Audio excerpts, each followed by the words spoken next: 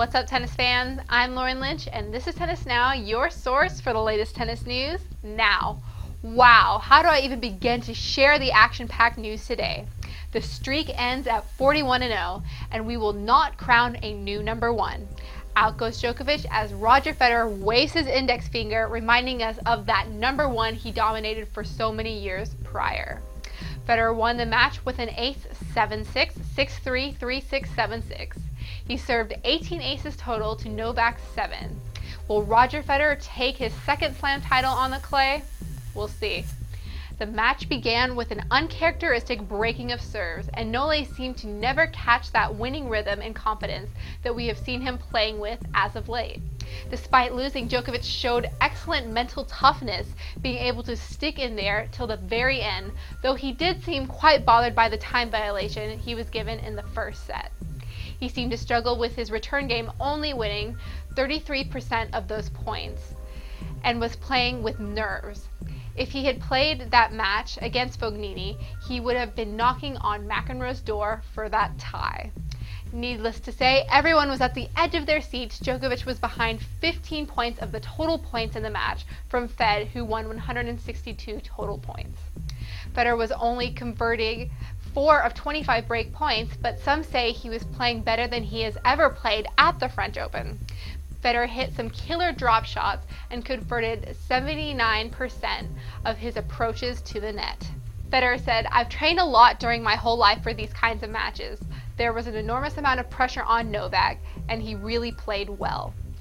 Federer has never lost a Grand Slam after winning the first 2 sets, and now he will face his greatest challenge and will face the one person he has never conquered at Roland Garros. Happy 25th birthday, Rafa! Oh, and congratulations on your semifinal win over Andy Murray.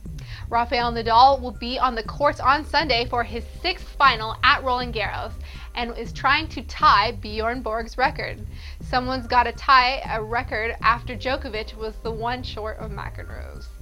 For the 3rd match in a row, Murray got off to a slow start. Nadal, the current world number one, broke him twice to gain a 4-1 advantage. And although the Scot managed to break once, he couldn't prevent the Spaniard from serving out the set.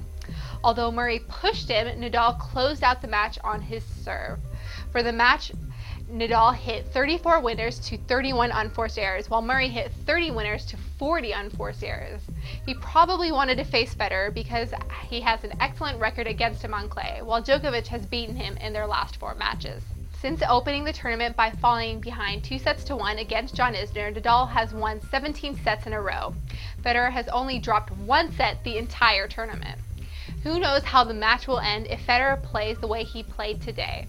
Tennis fans, I bid you to predict the results on Sunday. Let us know in the comment section below. An unseeded team won the French Open doubles crown for just the 6th time in 30 years, as the Czech pairing of Andrea Hlavačková and Lucy Hrdlicka clinched the title by defeating Sania Mirza and Elena Vesnina 6-4, 6-3. It was the first major doubles title for the team, who are ranked 43rd and 49th in the world in doubles, respectively. Prior to the tournament, neither Czech player had ever made it to past the 3rd round of the doubles draw in any of the Grand Slam tournaments. Maria Sharapova pulled out of the Wimbledon warm-up tournament in Birmingham because she is sick.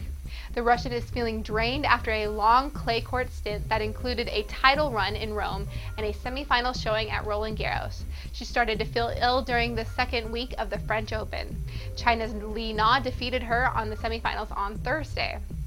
Legend Chris Evert is joining the ESPN team to commentate and analyze tennis at the 2011 Wimbledon and the US Open beginning on Monday, June 20th. She will join former pros turned TV personalities Mary Jo Fernandez, Cliff Drysdale, Darren Cahill, Pam Shriver, Brad Gilbert, Chris Fowler, and Patrick McEnroe.